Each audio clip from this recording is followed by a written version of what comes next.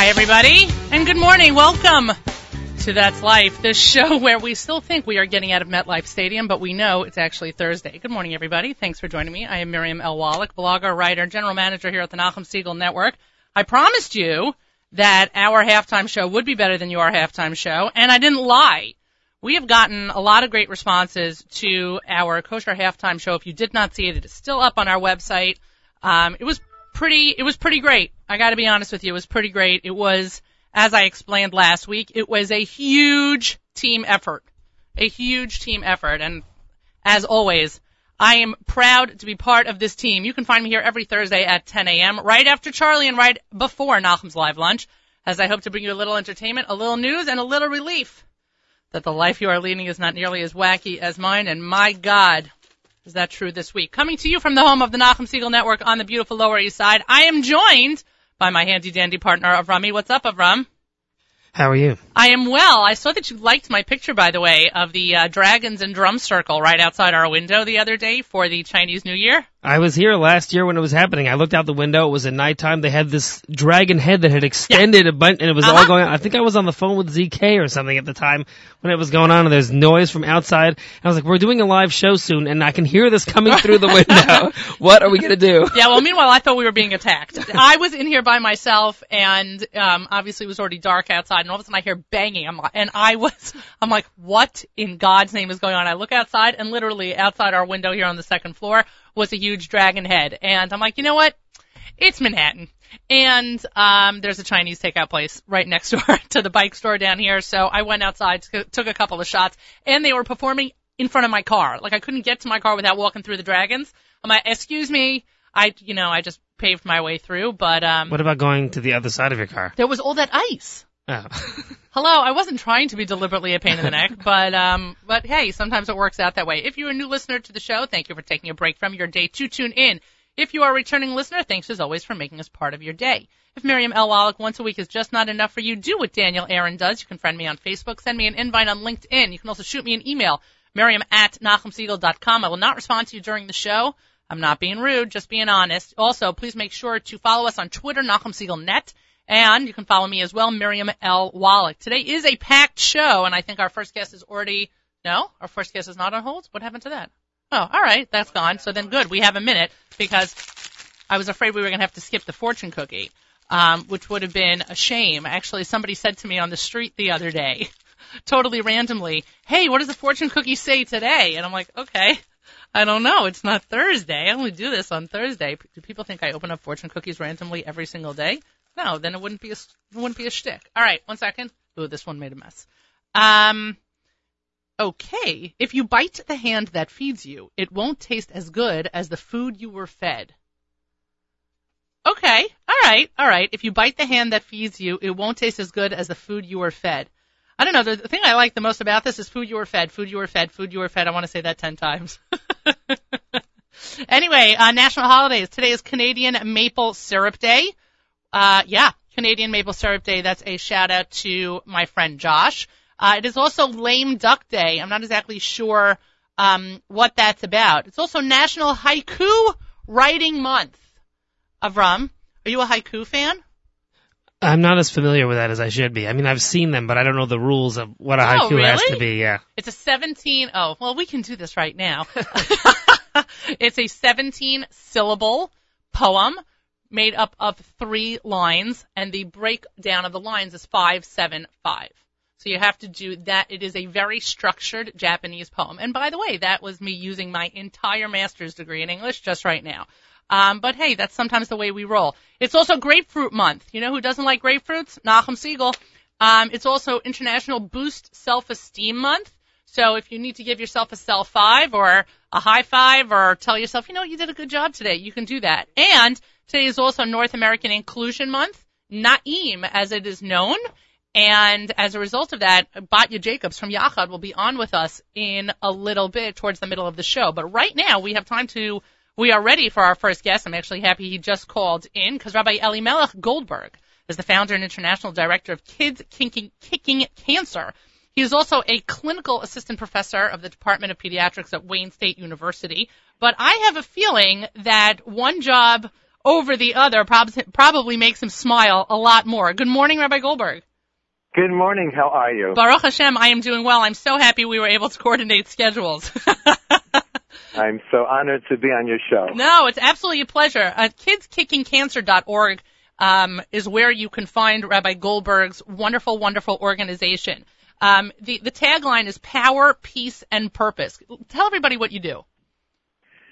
So I teach karate to kids with cancer, and we've now gone into working with children in all different types of pain because the children believe in the power of the martial arts, and really what we're demonstrating to them is the light of their own neshamot. You know, the word for breath in Hebrew, neshima, is the very same as the word neshama, which means soul.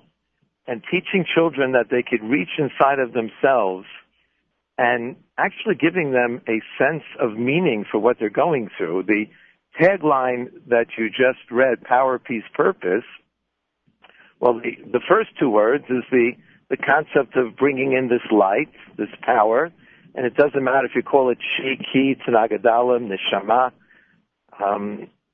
The name is irrelevant, but allowing the children to feel this light and to push out the pain, fear, and anger of disease is getting to that place of peace. But if you ask the thousands of kids that we work with, what's your purpose? They all yell out, to teach the world. The children from right off the bat become teachers of how to show this to their parents, the doctors. And then we actually, we realize that if we can teach children, we can teach adults how to do this. We'll just talk slower. So we bring the kids to companies. We bring the kids really across the globe to demonstrate how to use the breath to push out stress and pain and fear and anger in our lives. Tell me where the inspiration came for this, because I imagine that at first glance, somebody might say you're teaching karate to kids with cancer. Probably doesn't make sense. Sure. The first teacher who really showed me the power of children with cancer was our first daughter, Alaa Shalom. This was at a time when cancer was not such a treatable disease. This goes back 33 years ago. I was a Rebbe for Yeshiva University in Los Angeles at the time. And our first daughter, was diagnosed with ALL. Today, ALL is a very treatable, leukemia is a very treatable pediatric illness. But it wasn't the same in the old days. And our little girl at age 2 at UCLA was telling the doctors in the bone marrow transplant, no medication today, please. And she was going into the clinics and telling the 5-year-old children, don't cry. Wow. So she was the absolute first mentor for me of this amazing inner soul and energy that can transcend anything. About 7 years after she passed away, there was a gentleman, Rabbi Simcha Scholar, who's a dear friend, who was starting one of the first pediatric oncology camps in the country, Camp Simcha from the Chai Lifeline. And he was going around Detroit, where I was a rabbi of the Young Israel of Southfield, and he was trying to raise money to do the camp. I thought it was such a great idea. I knew what the kids go through, what the parents go through. So I wanted to get involved and introduce them to the right people, etc. Rabbi Scholar sits down in my office and he says, no, I want you to direct the camp. Wow. So I looked at him, I said, you've got to be a lunatic. Every little girl will be our daughter. There's no way my wife and I can do this. And he's a great salesman, and it takes 5 minutes to make the children laugh. So we ran Camp Simcha for 12 years. Wow. And it was at Camp Simcha that I came across this reality that I now lecture about in the world of medical students and pediatricians. If an adult would scream in the middle of a painful procedure, usually the docs will stop the procedure and figure out a better way to do things. Very often when children scream out in pain, they just hold them down tighter. Oh. Yeah. So I came across this 5-year-old child, a boy from Texas, and he's having his port underneath his skin accessed for his chemotherapy. And 2 nurses are holding him down. One nurse has a very large syringe to plunge into the port of his chest. And because the boy is afraid, the pain is going to be extraordinary. and he's being held down and he's screaming, and the nurses are great and they tried to distract him, but nothing was working, and obviously the chemo was not negotiable. Right. So I walk in on the scene. It was so counterintuitive, and I hear this boy screaming. I just blurted out, "Wait!" And they all stopped. Even the kids stopped screaming, and they all looked at me. And I didn't have a clue what I was going to say next. and I just said, "Give me 5 minutes with this child." Well, the nurses were happy to leave, and the little boy looked at me like I was the governor. I just stayed his execution. And I went up to this little boy and I said, "You know, I'm a black belt, which doesn't mean much, but it's a little kid. It's a wow." I said, "Do you want me to teach you some karate?" And he almost jumped off the table. Wow. And I explained to him, in the martial arts you learn that pain is a message that you don't have to listen to. You could breathe in this amazing chi, this energy, this light, and push out the pain. Watch me. And 10 minutes later, we're doing a very simple Tai Chi breathing technique. And 25 minutes later, they pulled out the needle, and he looked up at the nurse, and he said, "Did you do it yet?" Wow. And that's when Kids Kicking Cancer was born. I want you to know, I just wrote down the line, "Pain is a message you don't have to listen to." And I am totally tweeting that out in your name as soon as the show is over. That is it's an unbelievable quote, and it's true. I mean, we can, and whether it's the stress or the adrenaline or whatever, I guess you could say mind over matter. In the old days, we used to think that there was a pain center in the brain. Today, because of scans, we're able to evidence that it's totally not true. If a person is afraid, if they're anxious, if there's no purpose to their pain, the pain will go up exponentially. And you could see it in different parts of the different lobes and areas of the brain. So if you can convince a person that what they're going through really has a purpose to it, and that ultimately they have the ability to control it, the physiology of, not just the psychology, the physiology of that pain will be significantly different than if a person is just lying there and is victimized by their situation. Wow, that is an empowering statement. It really is. And that's what you've been able to convey to these kids? That's what I have conveyed to them, and more than that, they have taught me and so many others. And we have kids as young as 3 years old.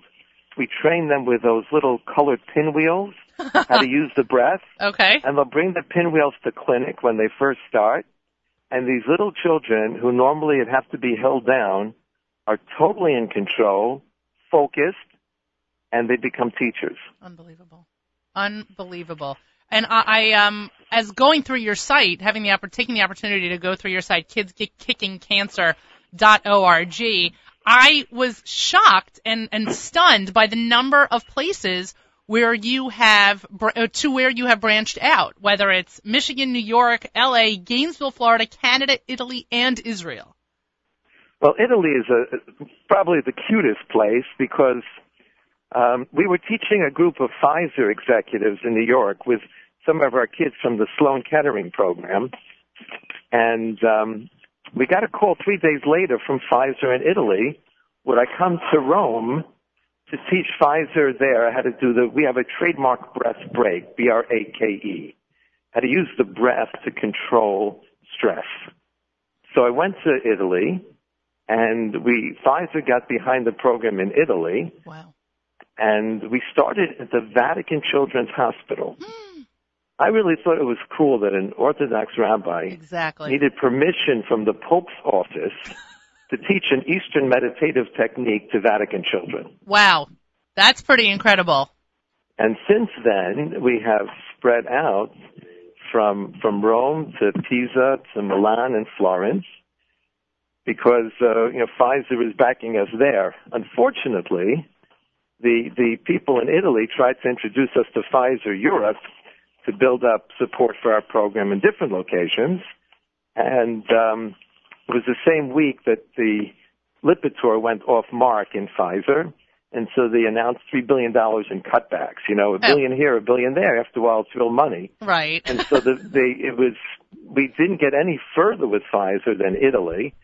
And now we're trying to build programs every place because it works. And it's so simple to teach children how to use this power to take control of their lives. Rabbi Elimelech Goldberg is the founder and international director of Kids Kicking Cancer. You can find them at Kids Kicking Cancer, all one word. That's kidskickingcancer.org. You've received some incredible press, incredible support. You've been on Good Morning America. How is the outpouring or the support from the international community affected you? Well, we don't have a PR person. There's nobody who sends these stories out, and as you said, and we've been in People magazine and on the Early Show, et cetera, because what the children do is so unique that it becomes pretty, noteworthy, and people are sitting up and taking notice of the power of these children. Because of Good Morning America, there was a gentleman, Kevin DuPont, who called us from the Boston Globe, and he wrote this beautiful column in the Boston Globe about kids kicking cancer. Wow. It cost us, it's about a 10-month process, it cost us about $50,000 in a new region to start a program, which is pretty cheap compared to the amount of kids that we're able to help. And Kevin wrote in the Boston Globe, okay, Boston, who's going to do this? Wow. And all of a sudden, two people called us and said, we'll write the check, we'll underwrite it. And the Jewish Community Center in Boston called us, as well as a number of people who are involved in the martial arts, in the medical community.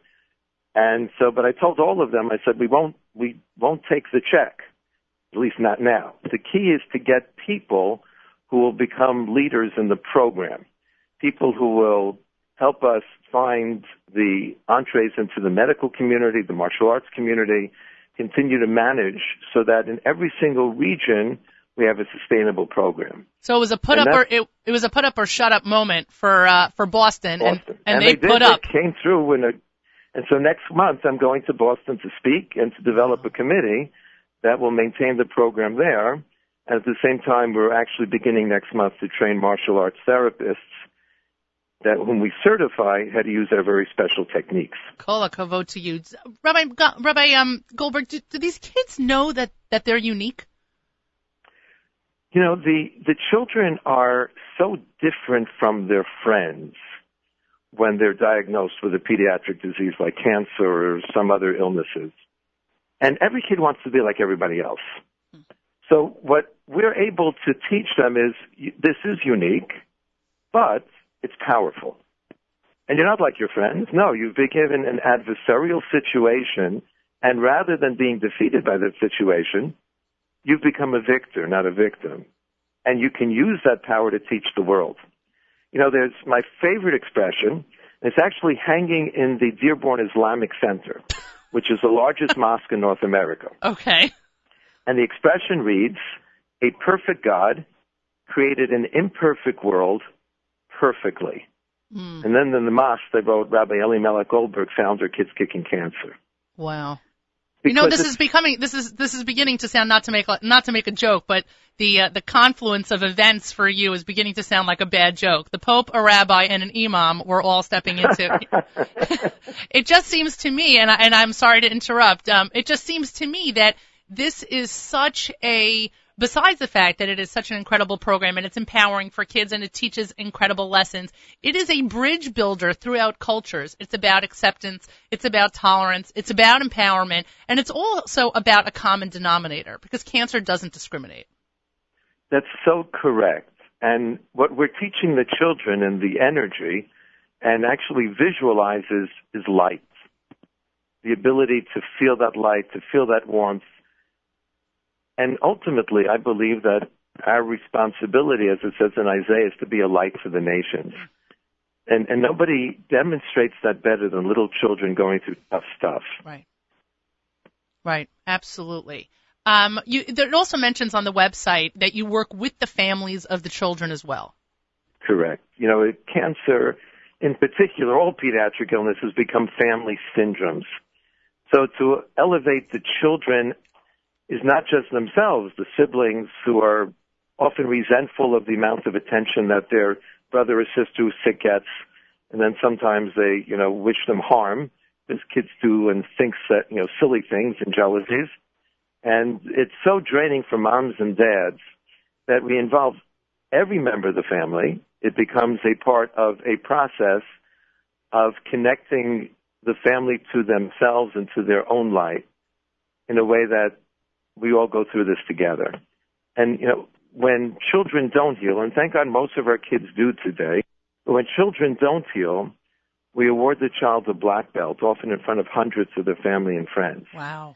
And on the black belt, we embroider the child's name, and on the other side, the words master teacher. Because we've evidenced to the child that there's been a purpose in their lives. And I've had children get up, 5-year-old, 8-year-old, 9-year-old children get up in front of family and friends, and sometimes their priests or their imams, and express that the reason they're getting their black belt is because they've defeated their cancer, because they're not afraid, they're not angry. If anything, they're closer to God and the people around them. That's incredible. And for us to be able to help children make that message, I view that as an opportunity to hopefully make a Kiddush Hashem. Well, I would say undoubtedly that if you're wondering if you made a Kiddush Hashem, I can give you a gold star and a check in that box. Rabbi Elimelech Goldberg, founder and international director of Kids Kicking Cancer. Again, kol hakavod to you. Everyone, like every good organization, nonprofit organization that is destined hopefully for greatness and depends on community support, please give what you can. You can go to kidskickingcancer.org. There is a donate now box on the left-hand side of the page. At least it is on my iPad. And I highly encourage everyone to be a part of this organization. One last question, and this is I hope with a minute left that we can really get to this. But I imagine that just the same way you celebrate each black belt and each great moment together as a team, as a family, you also share each other's pain when things do not go the way we hope. No, I always tell our tough martial artists that if you stop being able to cry, then you quit. Wow. But at the same time, people ask me all the time, how do you deal with children dying? And the answer is easy. We cry. But the greatest tragedy is not the death of a person who in 2 years or 5 years had such an impact on this world. To me, it's much more tragic to be with a 95-year-old person who doesn't have a clue why they lived. Wow. Well, Rabbi Goldberg, if you were trying to bring me to tears on the air, on live radio, you did a fantastic job. I apologize. No, don't be. You're not the first man to make me cry. No, it's fine. Anyway, Rabbi Goldberg, again, kidskickingcancer.org. Please, I hope you'll check back with us. I can't wait to hear what happens in Boston. And again, kol hakavod to you and the organization for your great work. Thank you so much. You're listening to That's Life here at the Nachum Segal Network. Batya Jacobs is on hold. Actually, she's on the line now. She is the Director of International Support Services for Yachad and the Co-Director of Na'im, the North American Inclusion Month. She joins us on the phone after finishing her first half marathon. Good morning, Batya. Good morning, Miriam. How are you? I am well. How are those legs? They are holding up better than I imagined they could. How, as a half marathon runner, running a full marathon is not something I'm at all interested in. Frankly, I think after 15 miles, I'd just be bored. I told people I'm only half crazy. No. You are so not half crazy, and I know what that's like. But, after your first half, you don't concentrate on time. You just concentrate on the finishing. Honestly, after the first 10 miles, there was a young man who's a Yachad member, and I saw he was starting to struggle a bit. And the last 3 miles, we literally walked arm in arm together. Wow. Till the end. Good for you, because it wasn't about the time. It wasn't about the race. It wasn't about the time. It was about trying your best, striving to do even better than you can imagine. Right. And that's really the message that Yachad gives our members every single day. Well, trust me, the next time you run and it's by yourself, it'll be all about the time. Never. We're not really going to sit here and talk about running. We can do that off the air because I do want to make sure that we spend time talking about Na'im. What's interesting to me about Na'im, and again, that stands for North American Inclusion Month, it is not a Yachad-ism. It is a nationally celebrated month that is really like registered with national celebrations the same way I announce national holidays and national months every single show. This listed up there with that. And one of the things that you wrote to me was that, which I think is incredible, is that Na'im is an attitude all year round, not just 1 month.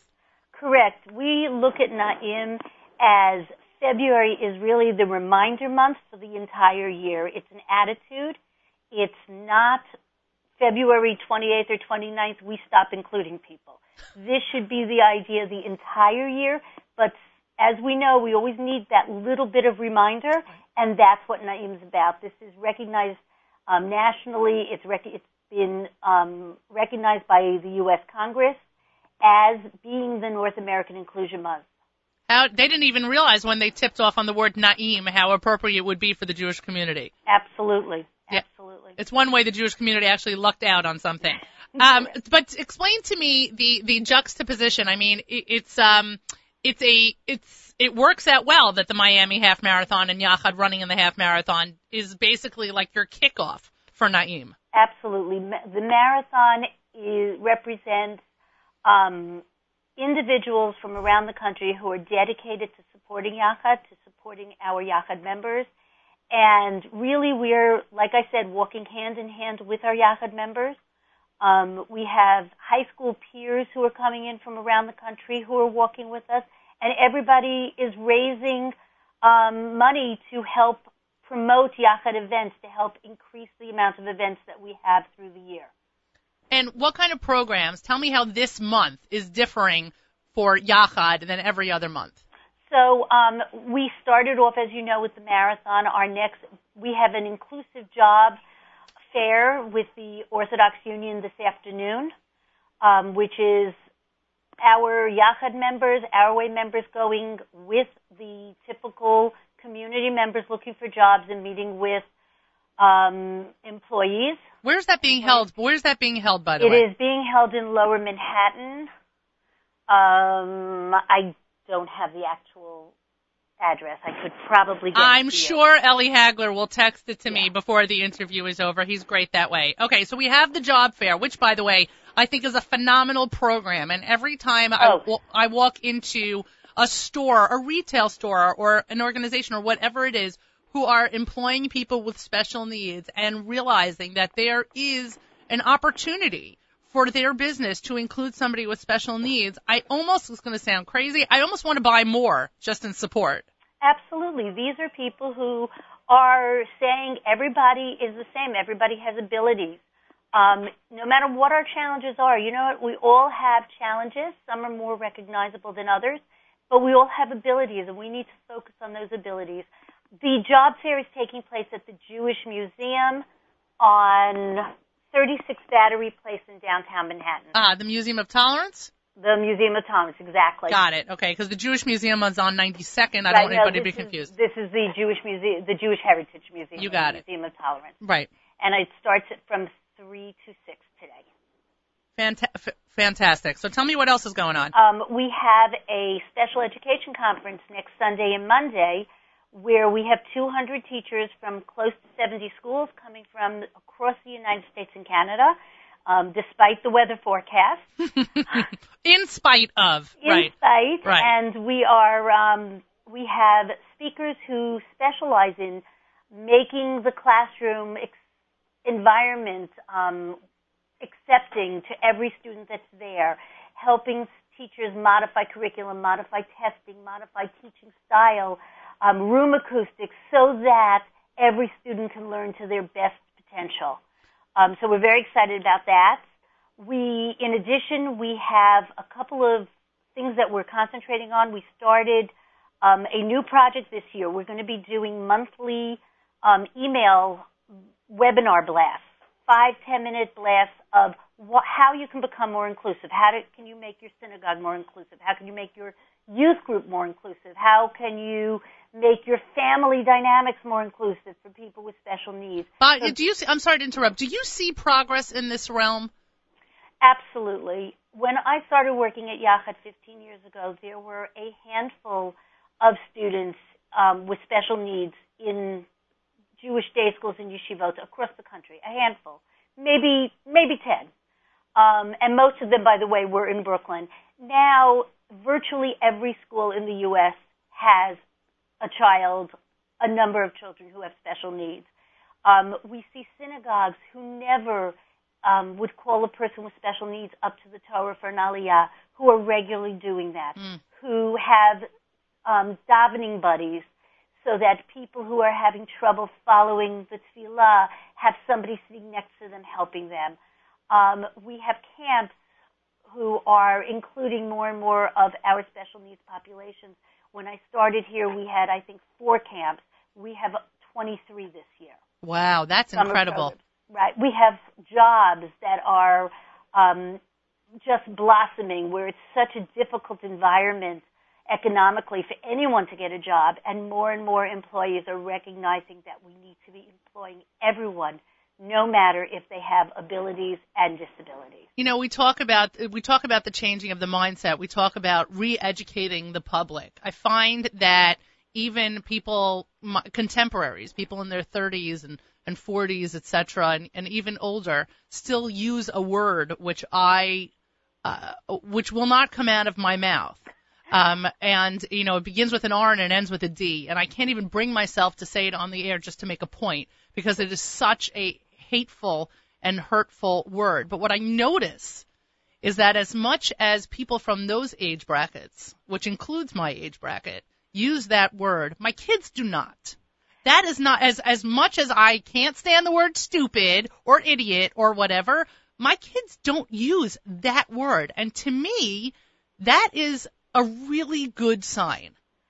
If you look on YouTube under say the word to end the word, a number of our Yachad peer groups, the high school students, typical learners, have been making videos specifically to combat the usage of that word. We feel very strongly that is a derogatory term, that we don't want people using it.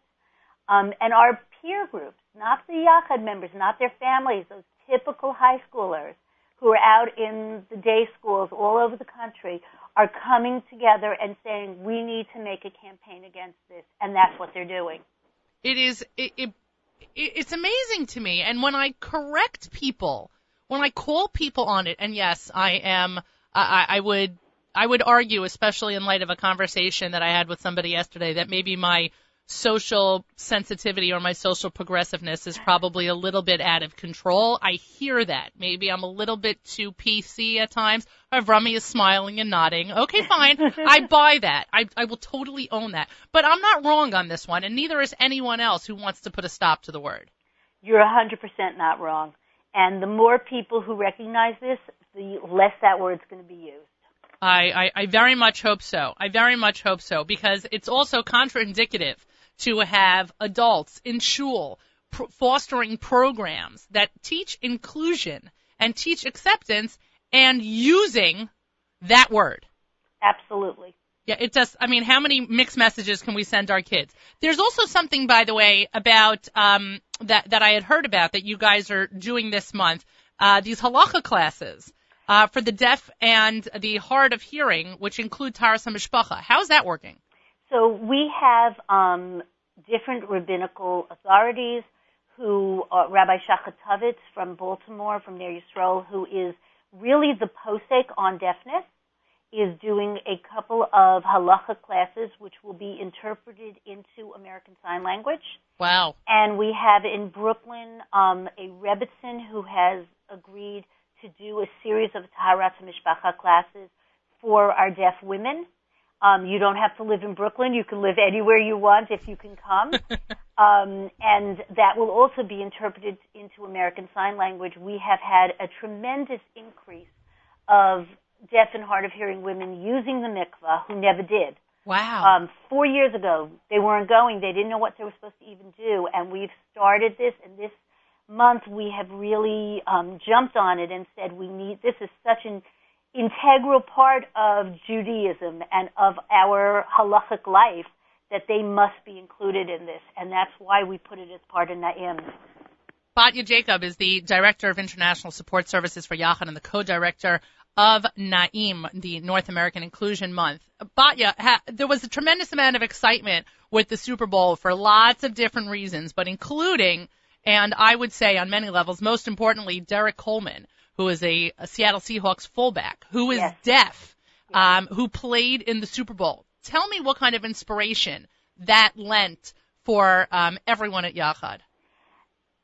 see a person who has disabilities, who's grown up with any sort of disability, whether it's visual or hearing or developmental or emotional, be accepted, being part of the team literally, to see the teammates and the coaches modify what they're doing to make sure that he is an integral part of the team is an incredible inspiration. There's a deaf baseball player.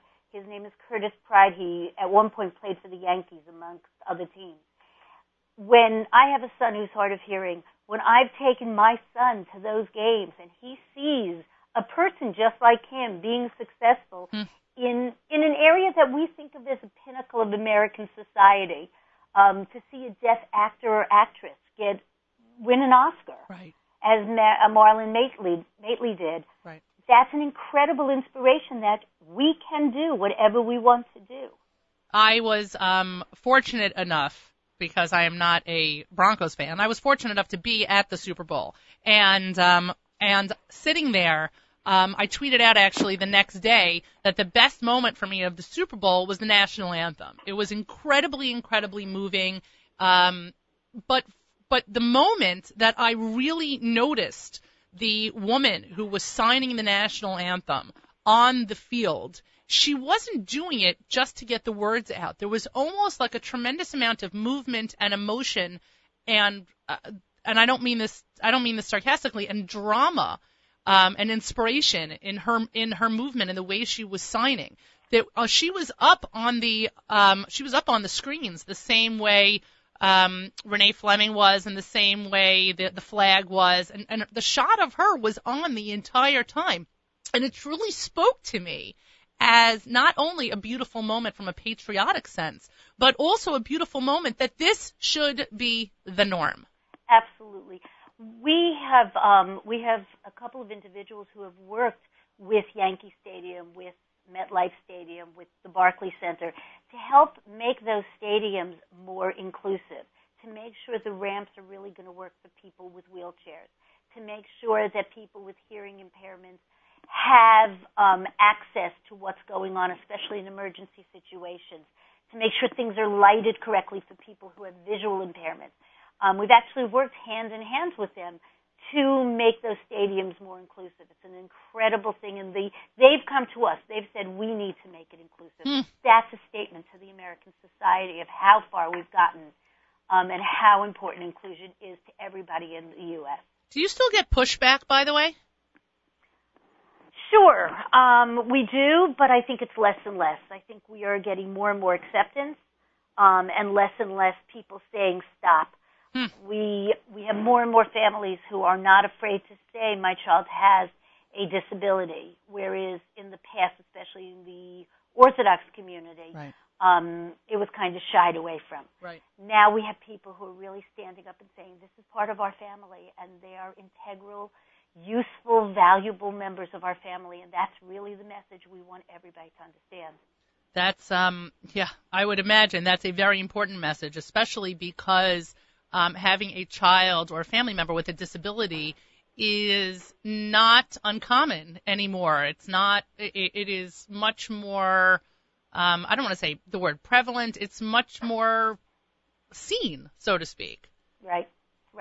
You know, there was a time where people wouldn't talk about their children with disabilities when they were trying to make shidduchim for their other children. Right. And now it's not like that. And now families aren't afraid to marry into families with people with challenges. Thank God for that. That's really, really important. Thank God we've come so far with our neshamas as a Jewish community. You know, it's not just let's give them a job, but let's really accept them as part of our families. Right. You know, Batya, we only have a couple of minutes left, and while I'm afraid to talk about Purim, because that means it's really happening. That means Pesach's right behind it. You know what? I love Pesach, and I know people think I'm crazy, and people think I'm crazy, but Pesach is my favorite time of year because it's a complete inclusion holiday. There's nothing that you're not doing for 8 days, plus the days before and the days after, that doesn't revolve around this holiday. And so I absolutely love it. But Purim is a holiday that I find to be a tremendous challenge because it's a lot of work for 24 hours. But one thing that I look forward to, and I'm not saying this tongue-in-cheek, is the translation. I don't even know if that's the right word, but the work that Yachad does in terms of the Purim cards, and even on Hanukkah, where you have the sign language written out, so to speak, so that somebody can sign the brachot, or you can understand that. I love these kinds of integrative assistive devices, so to speak, that I can show my kids at home, because while I don't have a child with those disabilities, this is something that is obviously important to bring to light. So you should know we also have a supplement to the Haggadah for Pesach. I did not know that. In American Sign Language, things like the Manishtana and the Brachot and Kiddush, and so that our deaf members are part of their families' seders. But Purim is a very exciting time for us. A number of years ago, we put together a PowerPoint presentation where we project the Megillah onto a screen, English and Hebrew, side by side. Somebody in the congregation follows the Megillah reading on the laptop, so the pointer becomes like the dancing ball on the screen. Okay. And we've done it in a way where the psukim, the sentences that are repeated, like Ish Yehudi Haya B'Shushan, are in a different color. And every time you get to Haman's name, you click it, and there's a visual graphic that depicts the stamping out of Haman. Wow. This year we actually updated everything. It's an easier program to use. It's good for Mac and PC. Last year we had it in over 300 shuls. We've actually had it a year ago on an undisclosed army base in Afghanistan. Really? That was used because they contacted us. They said, we don't have people with disabilities, but we have people who don't know any Hebrew, and we want them to be part of the Purim reading. So they used it. We are hoping to have it literally in every shul in America. We're not charging for it. It's free of charge. They just need to contact us, and we will send them out a disc. Well, that's absolutely incredible. And speaking of contact, Batya, how can people reach you and people at Yachad for more information? So my email is batyaj, B-A-T-Y-A-J, @ou.org. Our website is www.yachad.org. And the best phone number to call is 212-613-8229, 212-613-8229, and they can forward you to who you're looking for. Excellent. Batya Jacob from Yachad, thank you so much, and good luck this month. I hope it's as big of a success as I think it will be. Thank you so much, Miriam. Absolutely my pleasure. All right, bye-bye. You're listening to That's Life here on the Nachum Segal Network, and my third and final guest comes to me from Jerusalem. Last time I left Jerusalem, there was a lot of snow on the ground. I come to New York, there's a lot of snow on the ground. But Rabbi Dr. Daniel Roth is the director of the Pardes Center for Judaism and Conflict Resolution. He's also a faculty member at the Pardes Institute of Jewish Studies. And one thing I like about your video, Rabbi, is that you talk about, does anyone know what happened on the 9th of Adar? So before we even talk about your program, what happened on the 9th of Adar? It's a great question, and there's been so many conflicts over what happened on this day we're calling International Jewish Day of Conflict Resolution. So what seemed to have happened is that Beit Hillel and Beit Shammai, the two great ideological schools of thought 2,000 years ago, got together and had a discussion over 18 legal matters that discussion turned quite destructive according to certain texts, specifically the Jerusalem Talmud, and it led ultimately to a violent conflict with, according to some sources, saying that 3,000 students died on that day. So the day was marked as a fast day. It's in the Shulchan Aruch. It's in every Jewish rabbinic book that mentions fast, but it's never been commemorated as such. And so now we are turning the negative into a positive, which I love, bringing the light into the dark, and we are turning it into a Jewish day of constructive conflict. It is the 9th day, it is 9 Adar, the number 9, 9adar.org. And tell me what your goal is and how people can participate, because one of the things I love the most is that there are so many ways to participate in this one day. Great. So, it was really important for us in kind of creating a new Jewish holiday or recreating a day that was sort of forgotten to make it as accessible to individuals and organizations very much across religious and political divides, that they could find ways to create. So what we did this year is we created 18 different ways commemorating the 18 matters over which they fought that people can participate. And these range anything from fasting from destructive speech, thinking about how we're talking to people and about people, even foods. We have our recipes that we put up of constructive conflict cookies and machloket muffins. Come on, Rabbi, it wouldn't be a Jewish holiday without some food. Exactly. I mean, and even if people want to fast, you got to break it at some point. Right. So we have to have our traditional foods, but we also have practitioners, conflict resolution specialists, mediators that gave in their tips for how to engage others in a constructive way, to be a third party in a conflict within a family or in the workplace. And of course, a lot of Divrei Torah and sources that we can learn more about Machloket and about the theories of how we can engage more constructively in conflict. So actually, the 9th of Adar falls out this year, this Monday, February 9th, through which, and on that Sunday. day. Oh, sorry, Sunday, my bad. I apologize, Sunday. And there are all these different ways that people can participate. But we are advising people or even suggesting to people, like, you don't have to wait till Sunday to do something that helps resolve conflict in a peaceful and productive manner. Absolutely. There's so many people that are cooking foods for Shabbat that are with this in mind in terms of cooking sweets and sours or the discussions that they're going to have at the Shabbat table. There are a lot of rabbis speaking about it in shuls over Shabbat.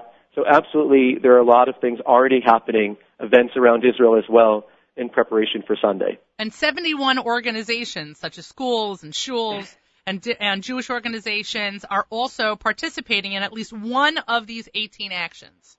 Exactly. It was important for us, again, to keep on working with the symbolic language, the 71 right. commemorating the Sanhedrin, where the whole conflict began.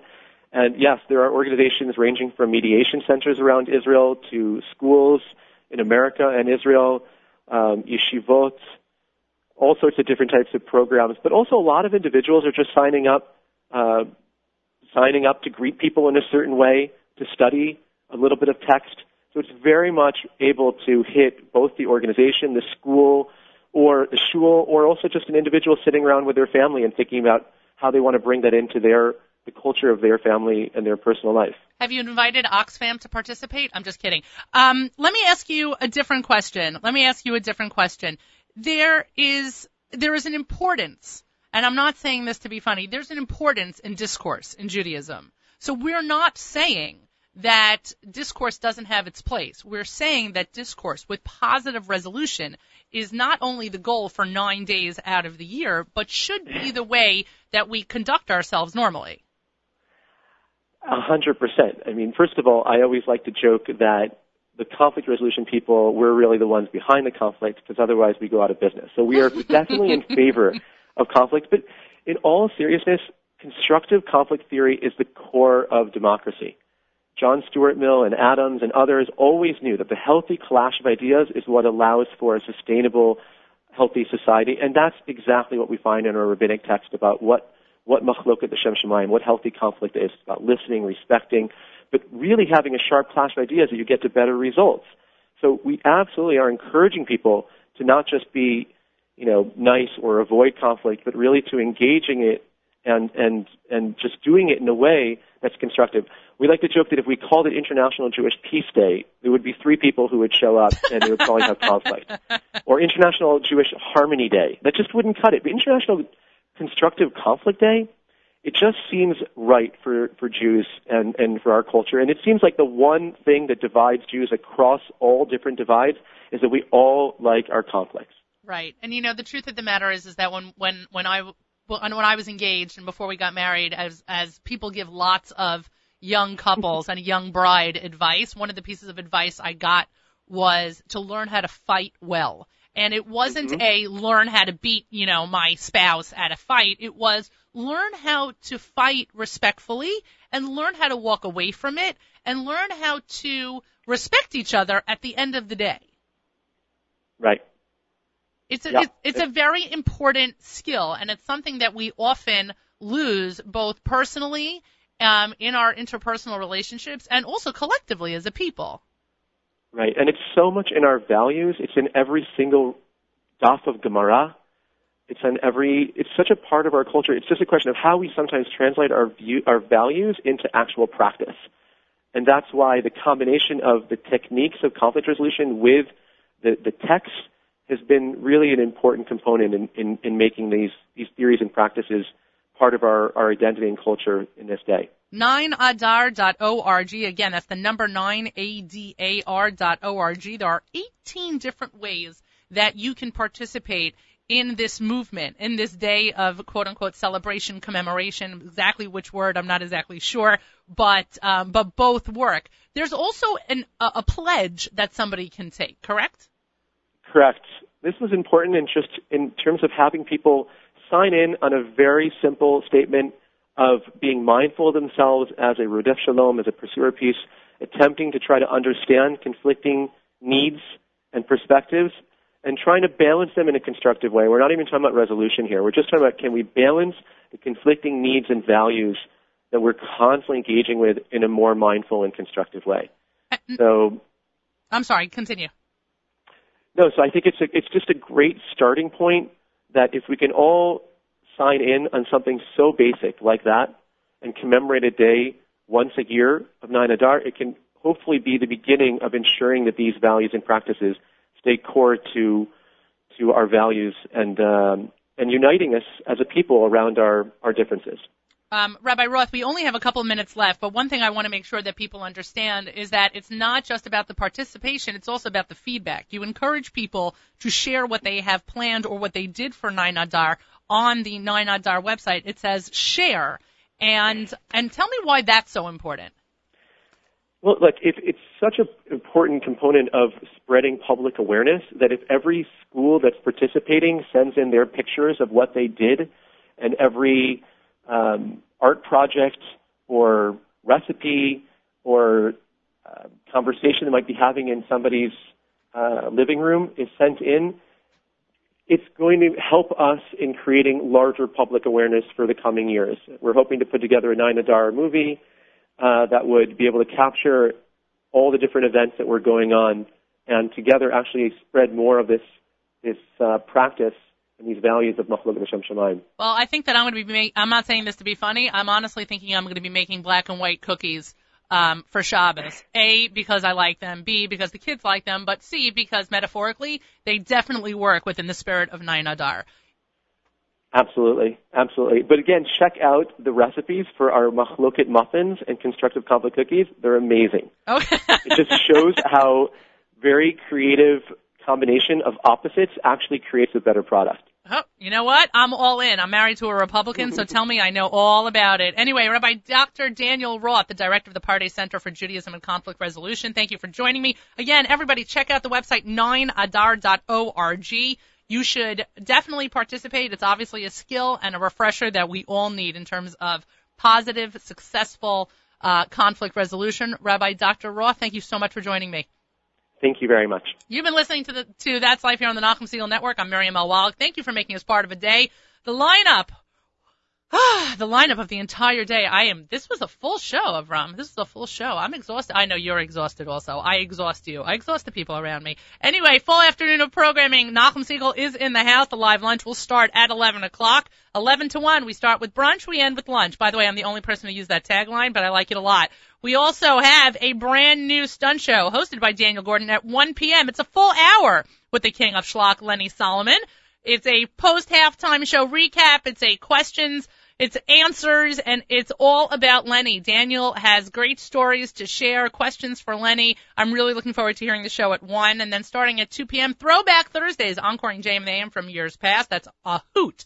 And Michael Fragan, Spin Class, 6 p.m., Charlie Bernhardt at 7, wrapping up the lineup. You want to tune in all day long. Make sure to join Nachum tomorrow morning from 6 to 9 as he hosts JM and the AM live here on the stream. NachumSegal.com, jmandam.org. And don't miss Weekly Update. That's Nachum and Malcolm. They start at around 7:40 in the morning. And, of course, Naomi in Table for Two. She is celebrating a year on the air. She has been doing a phenomenal job, and she has a wonderful show that takes place in her house. So check out Naomi's house tomorrow morning. You can see the video and, of course, the audio all on our website. updated 2014 schedule is on the site as well. My thanks to all of my guests this week. My thanks also to Avram. And to anyone who has not already watched the Kosher Halftime Show, you can still watch it on our homepage, to be honest, and I am always honest. I've watched it more than 20 times. I listened to the audio. Yeah, I have. I'm telling you, Avrami, don't make that face or I'm taking back the bagel. I keep watching it. It's a fun show to watch. It's good music. The guys sounded great. We actually spoke to Ari Boyanju yesterday. Just nice guys doing a great, great job. We've gotten wonderful feedback, and we're looking forward to next year already. I leave you today with 8th Day's Hula. Legendary Destinations is going to be hosting 8th Day over Pesach, as well as Nachum and myself, and a number of other people, and including Soul Farm. We're looking forward to all being together. There is an open house next Thursday, a week from today, at the Jewish Museum from about 5 to 8. You can check out all information on their website. We will be there. I hope you will be there too. Anyway, 8 Days Hula coming up next. That's life, everybody. Bye, guys.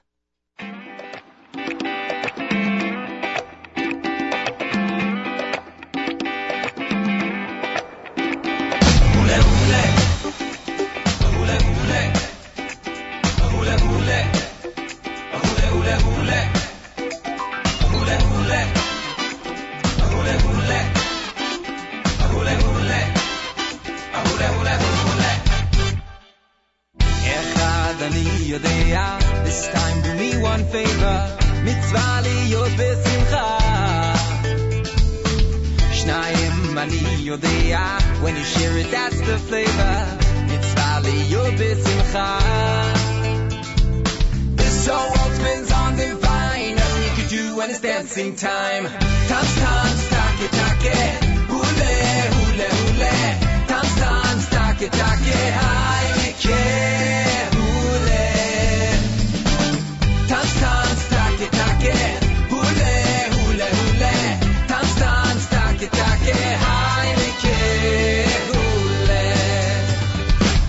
this joy is blind to color, dark days like any other. Mitzvah liyot besimcha.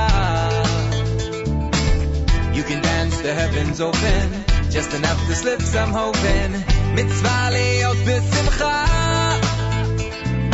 This whole world spins on the vine, nothing you can do when it's dancing time. Dance, dance, take, take, hule, hule, hule. Dance, dance, take, take, hi,